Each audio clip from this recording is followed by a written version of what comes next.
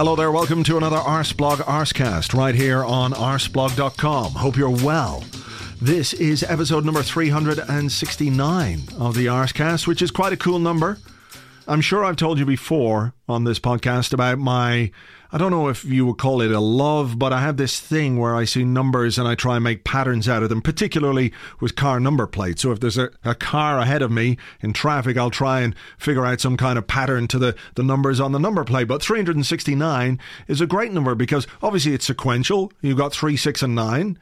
Then you've got 3 plus 6 equals 9, so you're using the numbers there. 9 minus 6 equals 3. That's good. 3 by 6 is 18. Minus 9 is 9. That's also good. What else is there? I don't know. There's probably more of them. 36 divided by 9 is 4. Well, that's nothing. But there you go. I'm kind of out of it. I just realized that now as I was looking at it. I probably should have, worked it out. Done a bit more mathematics on it, but there you go. Episode number 369. So welcome along, and I hope you're doing okay today. We weren't here last week, obviously, because of the international break, but we're back. We've got football this weekend to look forward to, and of course, we've got lots of football to look forward to in general between now and the next international break, which is not until March of next year. So that's good. We don't have to worry about players going away and getting scrunched while they're playing for their countries. Thankfully, that didn't happen this particular break. I'm sure there will be some physical effects from some of the journeys and trips and matches that they play, but nobody, as far as we're aware at this point in time, has picked up another injury, which is a good thing. That is a good thing. I should tell you that this particular Arsecast, it is laden down with prizes for you to win. Particularly, and I know this is going to sound a bit strange, particularly men with beards. Yes, we have some products to give away from a company called Percy Nobleman, or Percy Nobleman. I don't know. How do you say that? Nobleman. He's a Percy Nobleman. Anyway, there's a real whiff of Andrew Allen off Percy Nobleman. I'm sitting here surrounded by these bottles of beard wash and beard balm. And it's like having lots of Andrew Allens looking at me. It's all a bit strange. But anyway, I'll give you details of how you can win those a little bit later on for those of you with beards. And I'm sure that there are many of you out there who do have beards. We are living in the era of beards, aren't we? I know there's a sort of an association with hipsters and all that kind of stuff. But beards are cool. I like beards. I think more men should wear beards. I think more men should wear hats. I mean, how do we know now when a group of men are really, really happy about something? Remember when they used to go, huzzah, and throw their hats in the air, their caps in the air, and everyone knew that everyone around them was very happy. Now, oh, cheers, they could be pretending. You can't fake a cap throw in the air or a throw of a hat in the air. So more hats, please, gentlemen. I think that's what we need. Anyway, bearded gentlemen, listen out later on for your chance to win some fantastic products to keep your beard in tip-top condition. As well as that, we've also got a prize to give away from our good friends at Savile Rogue. You don't need to be a watcher of Game of Thrones to know that winter is coming, and Savile Rogue make great things to keep you warm. Tonight we've got a brilliant prize, a cashmere sweater to give away worth £149. So make sure you keep your ears peeled a bit later on for details on how you can win that. So there you go. Lots of prizes to give away on this particular Arsecast, which is good because, there's not a great deal to talk about. It's been a very quiet international break from an Arsenal point of view, of course, but obviously other things have happened in this international break which have made headlines and remain talking points, and I don't know. We just wish people would leave each other alone, right? That what happened in Paris is awful, and what happens to people every single day all over the world, ordinary people who just want to live a life like we do and just want to be happy and work and mind their kids and see them grow up and see their grandkids and not have to live in fear or under tyranny or the yoke of oppression because of somebody else's ideology or desire for power. Whatever it is, they use it as an excuse to behave in a way that nobody should behave. And I'm all for personal freedom. I believe fully that people should be able to do whatever they want. They should be able to believe whatever they want. But that should never, ever come at the expense of somebody else. that you can pray or you can not pray. You can behave in ways, whether it's morally, sexually, whatever it is, other people may not like, but as long as you don't do anything to hurt other people, what difference does it make? It shouldn't make any difference to anybody else, but just gets a little bit depressing at times, doesn't it, when you see things happen with such regularity and in a way, and it sounds terrible to say that you become inured to the deaths of innocent people, but I think that's just the human condition, the way we try and deal with it, because otherwise you go mad. But look, sorry about that, bit of a tangent. Football is back, and football is something that has brought all of us here together. You're listening to my voice because of football, and I'm talking to you because of football. Otherwise, I'd be a very strange man indeed, sitting here talking into a microphone to nobody for no good reason. That's not to say I wouldn't do that. I probably would. In fact, I have. But we won't go there. The Andrew tapes, hopefully, will never see the light of day. What happened in Paris is something we're going to have to come back to with our guest in a couple of moments' time. But first, let's do a competition for Savile Rogue, right? Savile-rogue.com. They make the finest cashmere stuff that you will find anywhere. Hearts, I was going to say. Hearts? They do not make cashmere hearts. They make hats. They make scarves, they make gloves, they've got sweaters, they've got wrist warmers, they've got hip flasks. They've got a ton of stuff there for you to wear, or that would make fantastic Christmas presents for the football fan in your life. No question for this one. This is for a £149 cashmere sweater, which you can see on the website. And that's what you've got to do to enter the competition. Simply go to savile-rogue.com. That's savile-rogue.com. Look in the top left and just tell me what the logo is. Very simple. So look at the Savile Rogue website, tell me what the logo is, and email your answer, please, to competition@arsblog.com. That's competition@arsblog.com, and I will give you the winner of that on next week's Arsecast. The winners of the competition that we did on the Arsecast Extra on Monday will be announced a bit later on in this show. So there we go. We're kind of on top of things. We're moving on. We're moving forward. We're getting into it. So let's talk to somebody about what's happened this week, because obviously the events in Paris were a big thing. There was also some stuff from Arsene Wenger, which is very interesting, talking not for the first time in recent memory about performance-enhancing drugs, about doping in football, whether or not it's a big issue for the game. So I'm going to talk to somebody who knows a lot about both of those things. And as always, I'm delighted to welcome to the show Philippe Auclair. Hi, Philippe. Hi, Andrew. The international break is, it's difficult to know where to start with this one, because normally we look at it as a pain in the arse, but this one has taken on huge resonance, not simply for football, but also for the people of France. Yes, it's very difficult to know what to say, really, because the occasion in Wembley, I mean, I was there, obviously, was something very peculiar. The fact that the players managed to go through the whole 90 minutes with the kind of dedication they did is quite remarkable, and the way they managed to strike exactly the right balance. I mean, it's one thing which was really quite staggering. I mean, it was incredibly emotional for everybody concerned. But for once, the FA did the things well, and both teams behaved absolutely magnificently. It was not overdone, which is one thing. It was one of my fears, that you can overdo this sort of thing. It was very dignified. Yeah. And it was done with just the right measure of respect. And the game was actually a decent game of football as well, which I know sounds completely ridiculous, but it did matter a bit, as a matter of fact, that it was a game of football which people enjoyed, and the atmosphere within the stadium is something that I'd never experienced before. And I must say, in some ways, I hope never to experience again because of the circumstances. This one thing is that every single person who's lived in Paris or has friends in Paris, it's only a matter of degrees of separation. And we all know somebody who was directly involved in the attacks, or we know somebody who knows somebody who was involved in the attacks. And of course, as you know, Lassana Diarra lost one of his cousins, and Antoine Griezmann was a very, very worried man, because of his style. I'm sure it's valid for other. I mean, for example, we should mention his name actually. A football blogger called Moquet, from the website enjeu.net in France, was among the victims of the Bataclan, and is somebody that a number of people would have been corresponding with on Twitter and things like that. So it's a very, very odd, strange atmosphere all around.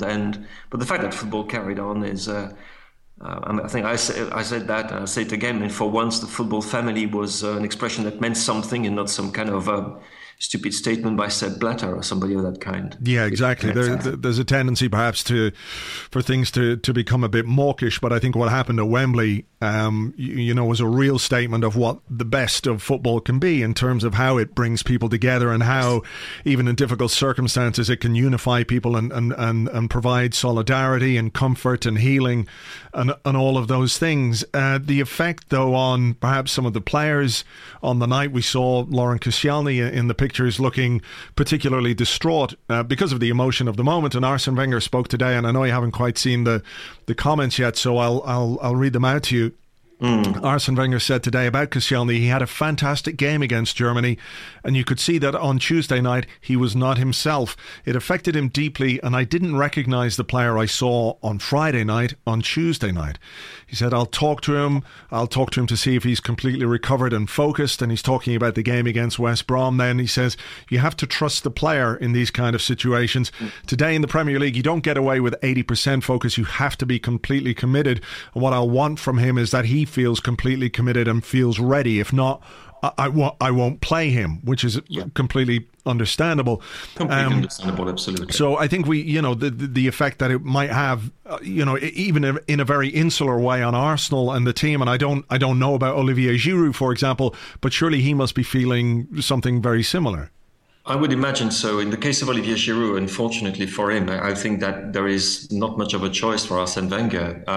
What do you do if you can't rely on Olivier Giroud as a number 9 at West Brom? There's simply no alternative, really, at the moment. As far as Laurent Koscielny is concerned, well, we can think of Gabriel can slot in, no problem. I don't think that's going to be a problem, but. On the other hand, I'm wondering if for a player precisely like Laurent Koscielny or Olivier Giroud, for that matter, it would be a means to go back to normality as soon as possible. To train with your teammates, to go to a different bubble, and to get out of the bubble that you've been in for days, and to experience the joy of playing and the joy of competing again. So. It's something which is very difficult to assess, very difficult to find words, honestly. And it's I don't know exactly what to expect this weekend. Also because the operations are ongoing, and the state of alert in France, as you know, it's basically we're state of emergency. There's a vote. I mean, as we speak, I don't think there's any response response from the National Assembly as to whether the state of emergency will be extended to 3 months, which of course will have, by the way, some implications football-wise.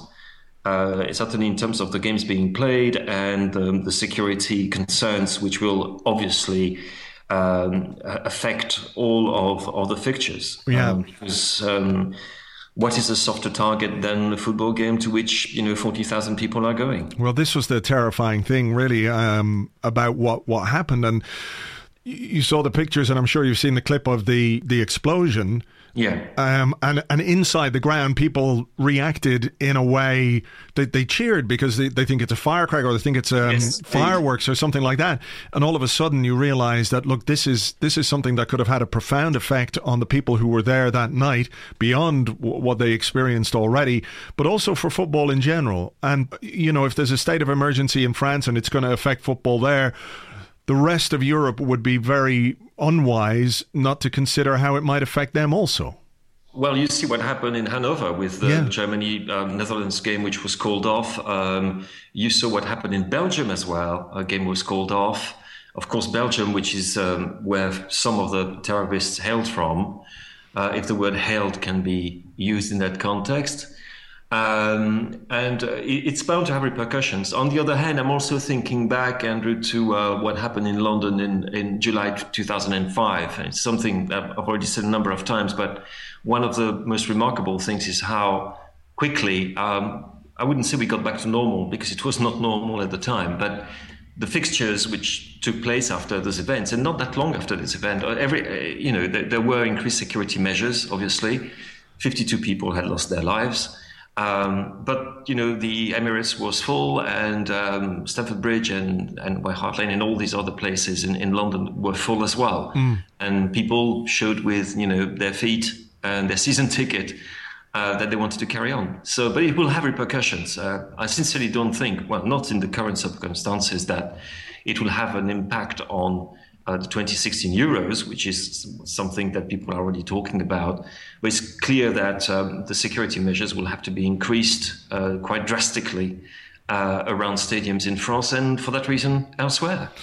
It is the only way to react, though, isn't it? And I think that's kind of what made Wembley on Tuesday so powerful, because it was only 48 hours after more or less what had happened in Paris, that this show of unity from everybody who was there and from the people who watched and the people, I mean, we've had minute silences before and they've been hugely well respected, but this was something a bit special is not the right word, but you could feel the power of that moment because it meant something else beyond the tribute to the people who died and beyond the tribute to the families of the people who died, whose lives are changed irrevocably. Yes. It was a show that, look, this is the only way that we as people can react to these terrible things, and it's by carrying on in as much normality as possible, even if normality itself has to adapt and change slightly. Indeed. I mean, I don't have much to add to that, I must say, Andrew. I mean, it's the only way, as you say.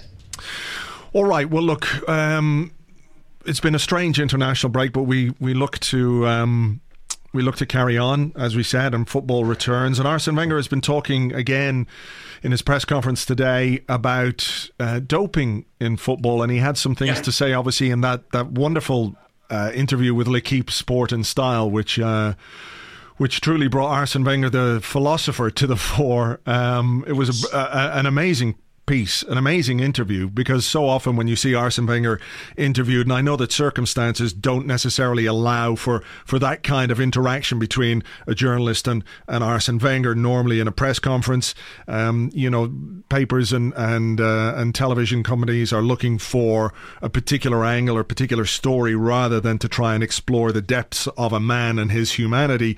But he did talk about doping in football, and he's spoken about it again today.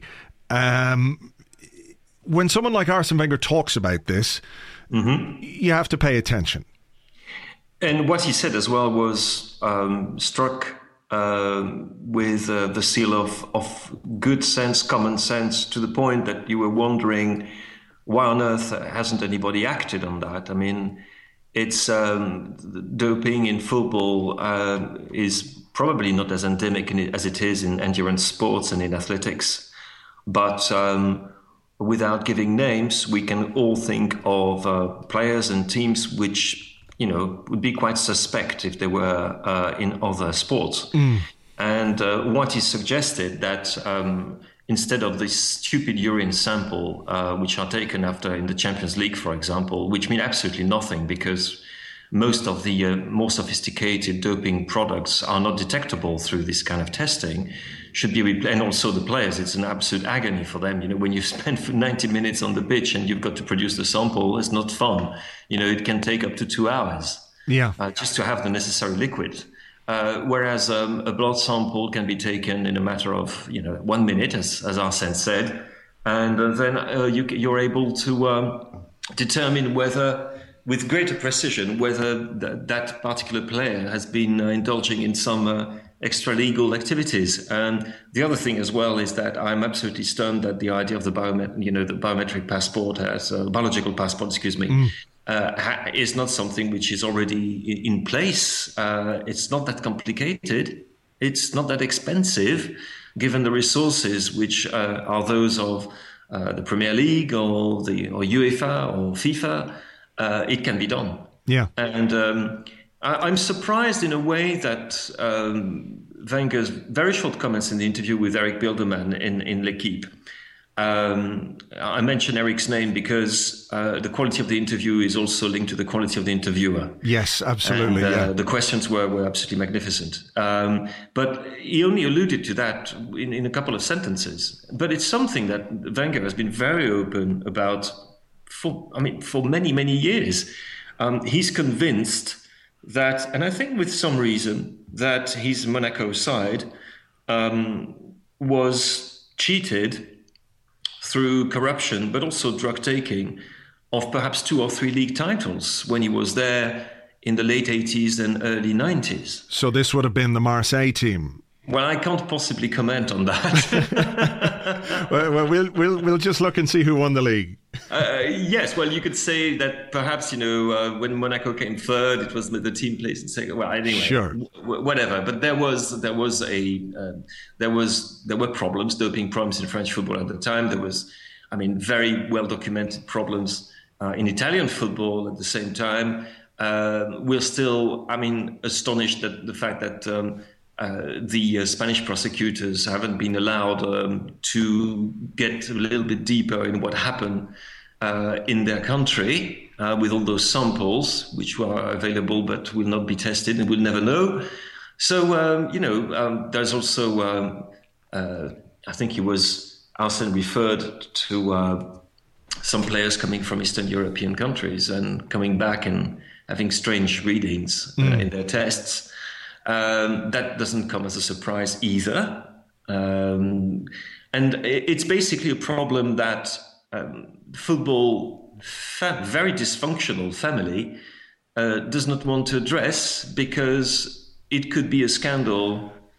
If it's big in athletics, imagine what it would be like in football if some of the more or better known players and more successful teams were shown to have played fast and loose with regulations. Yeah. Imagine the consequences of that. Sure. Well, that's what I was going to ask you because, what Arsene Wenger's talking about, and he mentions that today in his press conference, he's talking about sitting on the airplane after a Champions League game, waiting 2 hours for a guy to come back because he can't provide a urine sample when he could provide a blood test or a blood sample, which would then provide, as Arsene Wenger says, a deeper test. It seems completely reductive not to go down that road. So, your feeling is that the reason football doesn't want to address this problem is because perhaps football might be aware that there's a problem, and thus the fallout from it and the implications of that on the people who run the game could go a long way.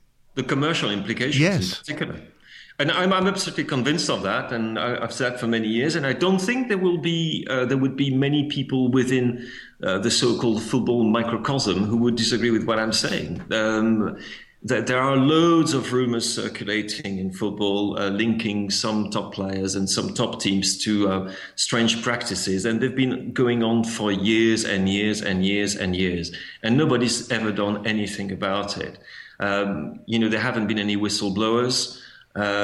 Again, I don't think that the problem, maybe I'm being naive here, football being a game of skill as much as a game of endurance, I don't think the problem is as serious as it is in athletics, where it is mostly just about your physical capacities and, of course, mental ability, all these things I agree. But it's first and foremost your athletic abilities which determine whether you're going to be successful or not. In football, that's not quite the case. There is no drug yet which can give you, I don't know, Thierry Henry's touch, or exactly. There's nothing like that, or Dennis Bergkamp's touch, or intelligence. I wish there were. Yeah, well, I'd take it. But it's not the case, and I think that the football fans as well, in a way, are as we all are a bit blind to the shortcomings of their sport and their own club. Yeah.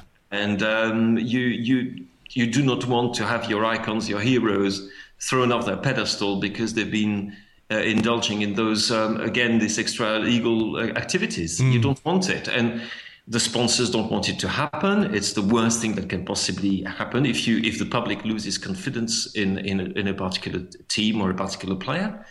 the consequences on international competitions could be absolutely huge. And what I would say is that we should apply to football exactly the same rule that people who know cycling applied to cycling when doping became endemic in the 1990s. And I mean serious doping, not just taking an amphetamine tablet or caffeine tablets or things like that.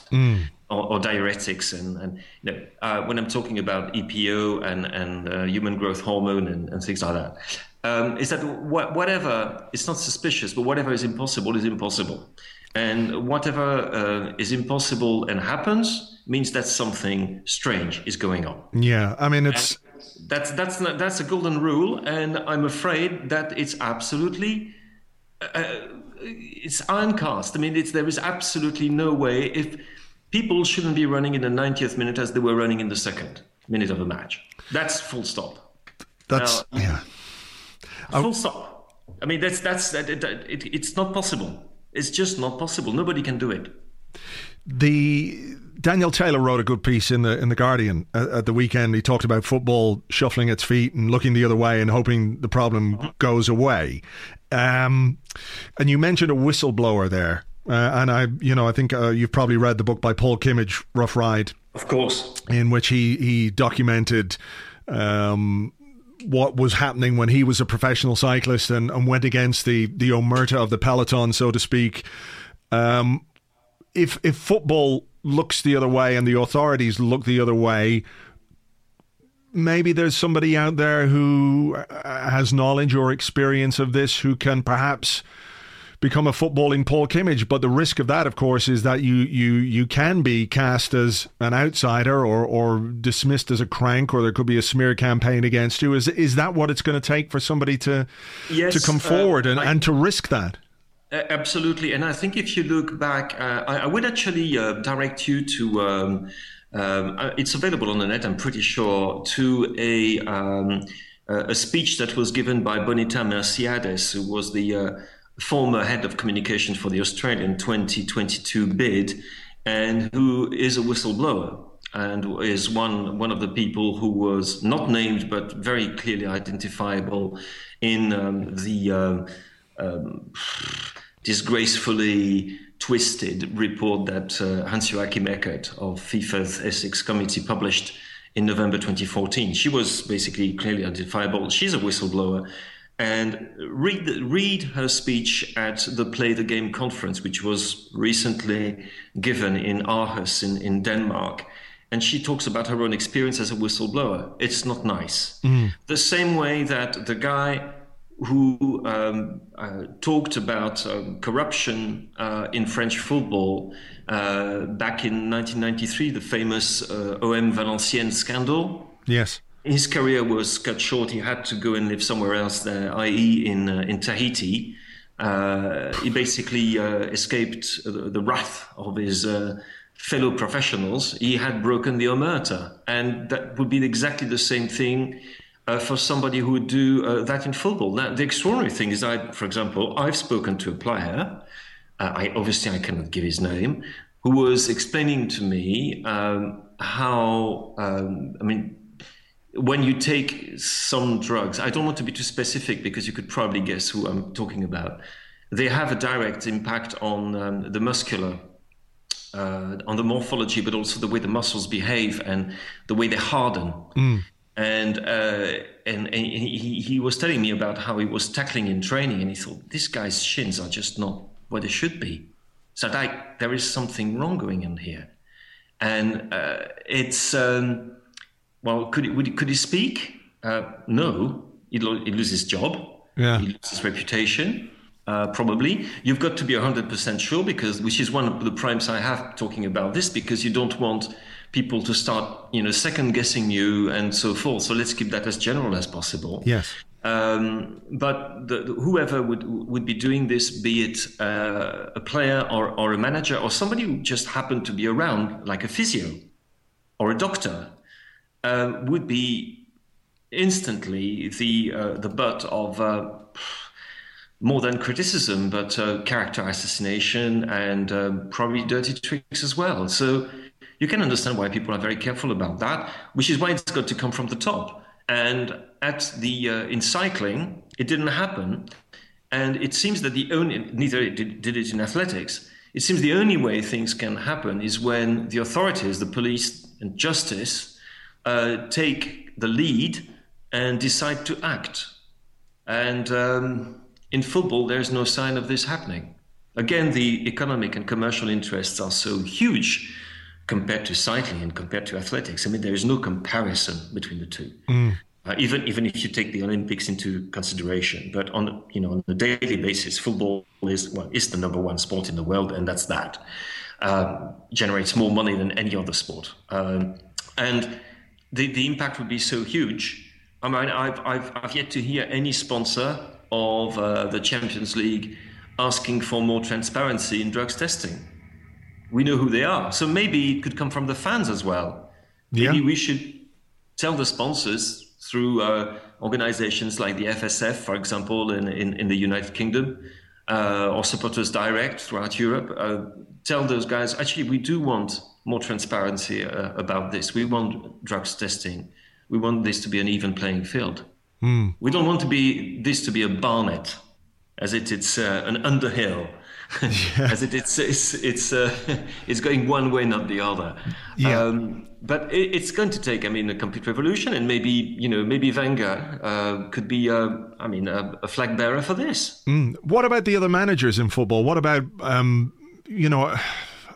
in a way, maybe they're not going to piss on their own chips, if you'll pardon the expression. But if you are for a clean sport, and if this is what's important and what will make the sport great for years to come, do you think that perhaps after speaking out about this once, twice, three times now, the other managers are going to be asked about it, and perhaps that with a bit more pressure from within the game itself, that those changes can be made?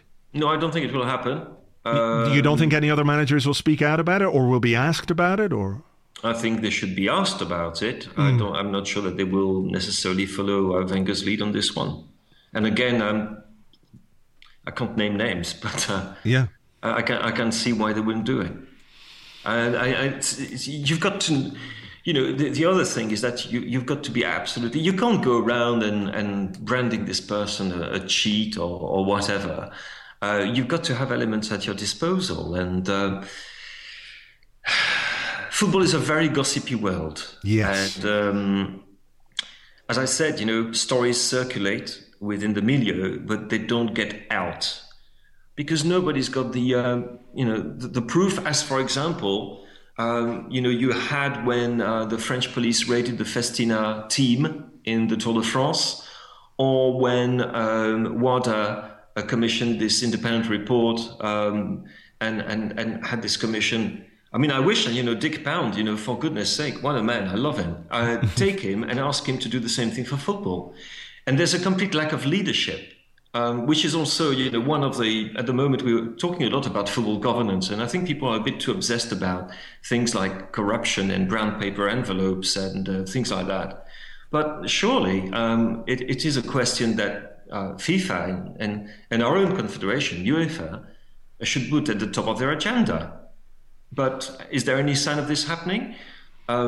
Yes, they talk about anti-doping. They say that, doping is wrong and that they're doing their utmost to do this. They could do far, far more. Is the will there? And we're going to have a new FIFA president in February. The election takes place. Has any of the candidates yet spoken clearly about the doping issue? Not really. Not really. Perhaps the question should be put to them too.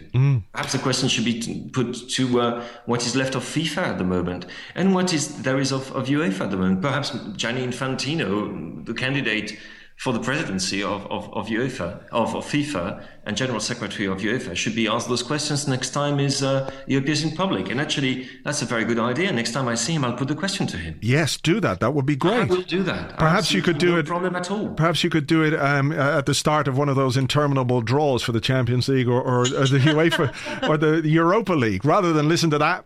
Make him answer something interesting, Yeah, absolutely. Let's do that. Yeah, it'll be interesting though to see, the response to Wenger's comments, and perhaps the lack of response might tell us as much as we need to know. I think it will be a lack of response more than anything, unless it is fanned by the media. And I think, as a matter of fact, more attention has been given to what Wenger has said in England, and I would say in the British Isles, Yeah. than has been elsewhere. Obviously, because Wenger is the manager of Arsenal in the Premier League and so forth. But I haven't seen many reactions outside of that, outside of the British Isles. Be it, France, there's been some, but Germany, no, I haven't seen much. Italy, Spain, you name it, Russia, no, I haven't seen anything. I might be wrong, if I'm wrong, I do apologize, but sure. It's very much a one-man show at the moment. Seems to be all right. Well, look, we can come back to that, and we'll obviously talk to you as and when you manage to pose that question to the man we just spoke about. So I'll let you know about it. Yeah, do have a tape recorder on you. But very quickly, let's discuss Arsenal just for a little bit. The fixtures coming up aren't terribly unkind. That's an interesting double negative. It is. I like that. It's a good one. I like it. Good, but ideally, you'd be able to perhaps rotate the squad a little bit over the coming weeks. Whatever you can rotate. Whatever. With whoever is left. This is exactly the point. No Aaron Ramsey for this weekend. No Alex Oxlade-Chamberlain for this weekend, although Hector Bellerin returns. Alexis has been away playing 2 busy internationals. Even Joel Campbell was away playing an international at midnight the other night, UK time.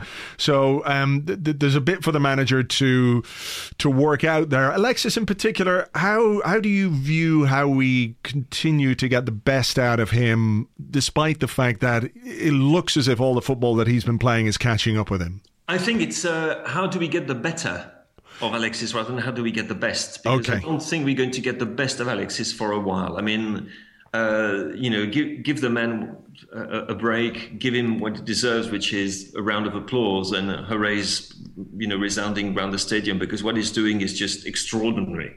And this is a man who's been playing non-stop, basically, for God knows how many years, and who was playing quite a lot when he was at Barcelona, which people have forgotten. He played rather more than people think. And then he had the World Cup, and then he had the Copa America, in which he was magnificent. He scored all these goals for Arsenal. He's still running as if life depended on it. Maybe his life depends on it. I don't know. It's a bit like one of those engines which, to function, need to function. As in, the energy they spend is the energy they need to function, which is a weird way of putting it. Sure, I know what you mean. And if you look at the fixtures ahead, I mean, West Brom is by no means an easy one, but you would imagine that it's a very prudent, very cautious team, and scoring 1 goal might be enough there. Honestly, Dinamo Zagreb shouldn't be a problem, provided that we play better check in goal this time. Norwich away, yeah, fine. Sunderland at home, yeah, fine. Olympiacos will be a huge game, as we all know, on the 9th of December. But you're right, the fixture list is not unkind. And you would imagine that by 21st of December, when we welcome, in our own special way, Manchester City, Arsenal could well be in a position where they're genuinely top of the league on their own. Because if you compare their fixtures list to the fixtures list of the people who are around them, it certainly is the most favourable. And after that, it's a bit more complicated. City, then Southampton away. That's going to be tough. That's going to be very, very tough. Is it about building momentum then, using these fixtures to propel us into this difficult period? And over the Christmas period, obviously, you're playing, every couple of days. So this is a good chance of building some momentum.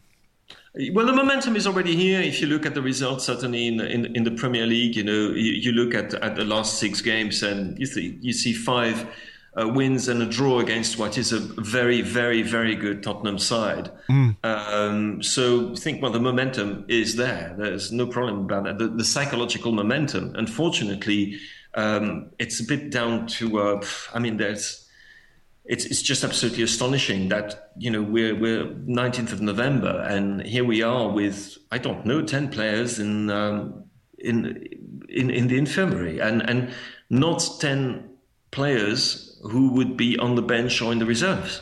Yeah. So In a way, but you should see the glass half full and see that this row of fixtures awaiting Arsenal when Arsenal is weakened is actually quite kind, also for that matter. Because if you had to play, say, Manchester United or Crystal Palace or Everton or whatever, one of those sides who are doing reasonably well, you would say, oh dear, it's going to be tough. This time, even with the smaller resources, lighter resources that Wenger has got at his disposal, surely, when you look at those teams, you think, well, come on.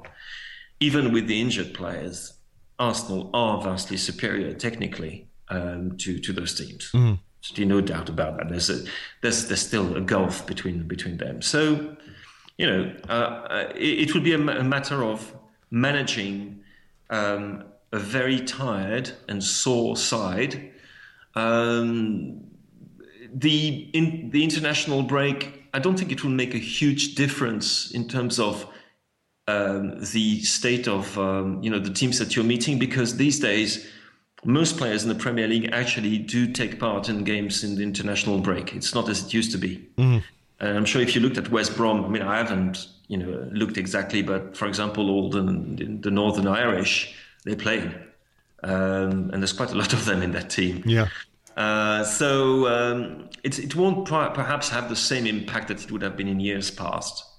And it's the occasion is there. It's a completely open title race, and I still believe Arsenal are very, very well placed in it. All right. Well, look, let's hope we can pick up where we left off before the international break. As always, fascinating stuff, Philippe. Thank you very much indeed. Thank you very much, Andrew. Always brilliant to talk to Philippe, and if you want to follow him on Twitter, you can do that. He's at Philippe Auclair, at Philippe Auclair. If you're not following already, do it now. Right then, time for our second competition on this week's Arsecast. It's like a gala of giveaways, a pageant of prizes, and what we have are 3 tubs of beard balm and 3 bottles of beard conditioning oil provided to us by Percy Nobleman. I've decided Nobleman is the best way to go because it sounds more noble than Nobleman, which sounds a little bit common. So Percy Nobleman have given us these prizes. If you have a beard, if you'd like something to take care of it, well, this is just the stuff for you. And I should say that this competition is not open simply to men who have beards, even though the prize probably suits them better than anyone else. But anybody can enter and anybody can win. All right, so you might know somebody with a beard, or you might find alternative uses for beard balm and beard conditioning oil. People have hair all over the place. You never know what they might do with it. So look, if you would like to be in with a chance to win one of these 3 prizes, simply answer the following question. We are playing West Brom at the weekend. West Brom. Which current Arsenal player is on loan at West Brom? So which current Arsenal player is on loan at West Brom? Send me an email, please, to competition@arsblog.com. That is competition@arsblog.com. And I'll give you the winners on next week's show. If you want to check out their stuff, it's percynobleman.com, or you can pick it up in Boots. If you've got a beard that's in urgent need of conditioning and looking after, go to your local Boots and Percy Nobleman have just what you need. On Monday's Arsecast Extra, myself and James gave you a competition, a chance to win some goodies from SavileRogue.com. We had 2 pairs of wrist warmers and 2 beanie hats to give away. The random number generator has done its thing. It's picked out 4 winners. Oh, and I should mention that the answer to the competition was Matthew Flamini's first goal for Arsenal came in a 7-0 win over Everton. So it was against Everton that he scored his first goal. Anyway, the winners are Adam Demetreu and Jack Pearce. You get the wrist warmers, and the beanie hats go to Julian Murray and Tad Swar. I'll be in touch with you guys, and we'll get the prizes sent out to you just as soon as we can. Remember that if you do want to do some shopping, some Christmas shopping, visit savile-rogue.com and use the code 10ARSBLOG. That's 10 Arseblog. You'll get 10% off your order. So coming up to Christmas, you'll find exactly what you need for the football fan in your life at savile-rogue.com and use the code 10Arseblog to get yourself a 10% discount. So, looking ahead to this weekend's game against West Brom, a trip away from home to play a Tony Pulis side, which is never easy, as we know, and we'll be looking to sort of pick up where we left off from where we went into the international break. Actually, I don't think we'd like to pick up exactly there, because there was that slightly tired, leggy, jaded display against Tottenham, which was only salvaged by a Kieran Gibbs goal late on, so it wasn't really our best game. And before that, there was the Bayern Munich game. But before that again, there was the Swansea game away from home where we won 3-0. So if we could, sort of pick up from there and just sort of repeat that would be very nice indeed. What the manager will do in terms of his team, we'll have to wait and see. Obviously, we spoke a little earlier about Laurent Koscielny and whether he'll be in the right frame of mind to play. I have to say I would be surprised if he wasn't. I think perhaps Tuesday, the emotion of it all and how soon it was after what happened in Paris, I think that maybe caught up with him a little bit. But, we all have those moments in our lives where we have a little bit of an emotional release, and that in itself is a good thing, and you feel better afterwards. And I would be surprised if he wasn't in the team on Saturday. Alexis is just back, as we know, from 2 internationals. Ideally, you'd like to rest him. Realistically, it doesn't seem possible, especially when Alex Oxlade-Chamberlain and Aaron Ramsey are not back in the side. 2 men who could perhaps have added a bit of zip and perhaps have afforded the manager a chance to rest Alexis. I don't think that'll happen. Mesut Ozil will be nice and fresh. Of course, he's had the international break off, which was very kind of Yogi Love. Thank you very much indeed. So he'll be well rested. Hector Bellerin is back also. That's good news. So he'll come in at right back ahead of Mathieu Debuchy. Up front without Theo Walcott, Olivier Giroud, hopefully himself not feeling too fragile emotionally after everything. He's the only forward we've got, really. I know Joel Campbell can play there, but I suspect Joel Campbell will play on the right hand side. And, we go into a schedule of fixtures, as we said with Philippe, that look very winnable, that could garner us a lot of points before we hit a clutch of fixtures which are much more difficult. So these are the games against West Brom, and I'm not saying it's going to be easy, but against Sunderland, against Aston Villa, against Norwich, these are the games. I think if you really do have realistic ambitions of being champions, you've got to win these games. Can't really afford to drop too many points, because then you put the pressure on yourselves in the bigger games. And look, we've done all right in those, but these are the ones. This is the bread and butter of the Premier League, and hopefully we can take as many points as possible from these games. And then, of course, next Tuesday, there's a Champions League game at home to Dinamo Zagreb. Again, whether Oxlade-Chamberlain or Ramsey will be back for that, I don't know. Much depends, of course, on what happens between Bayern and Olympiacos. If we beat Zagreb and Bayern beat Olympiacos, then we can go to Greece on the final round, and with the right scoreline, we can qualify for the knockout stages of the Champions League. But that is a game that myself and James will preview on the Arsecast Extra on Monday. Of course, we'll be reviewing whatever happens at the weekend against West Brom. I'm going to keep everything crossed for this one, I have to say. I think it's going to be a pretty tight game. I think it's going to be a tough one, particularly physically, and whether or not we can do like we did to Swansea, like we did to Watford, where it was a bit of a dodgy first half and we held out, then turned the screw and scored the goals in the final third of the game. Decent away performances, but of course when you're playing a Tony Pulis side, you know it's going to be a physical test and a big battle, and whether or not we've got the legs for it, we'll have to wait and see, but hopefully that's the case. So look, I'm going to leave it there for this week's Arsecast. Thank you very much indeed for listening. Much appreciated as always. I'll be here on Monday with James with an Arsecast Extra. So until then, have a great weekend. Here's the 3 points tomorrow. Until the next one, cheers, bye bye.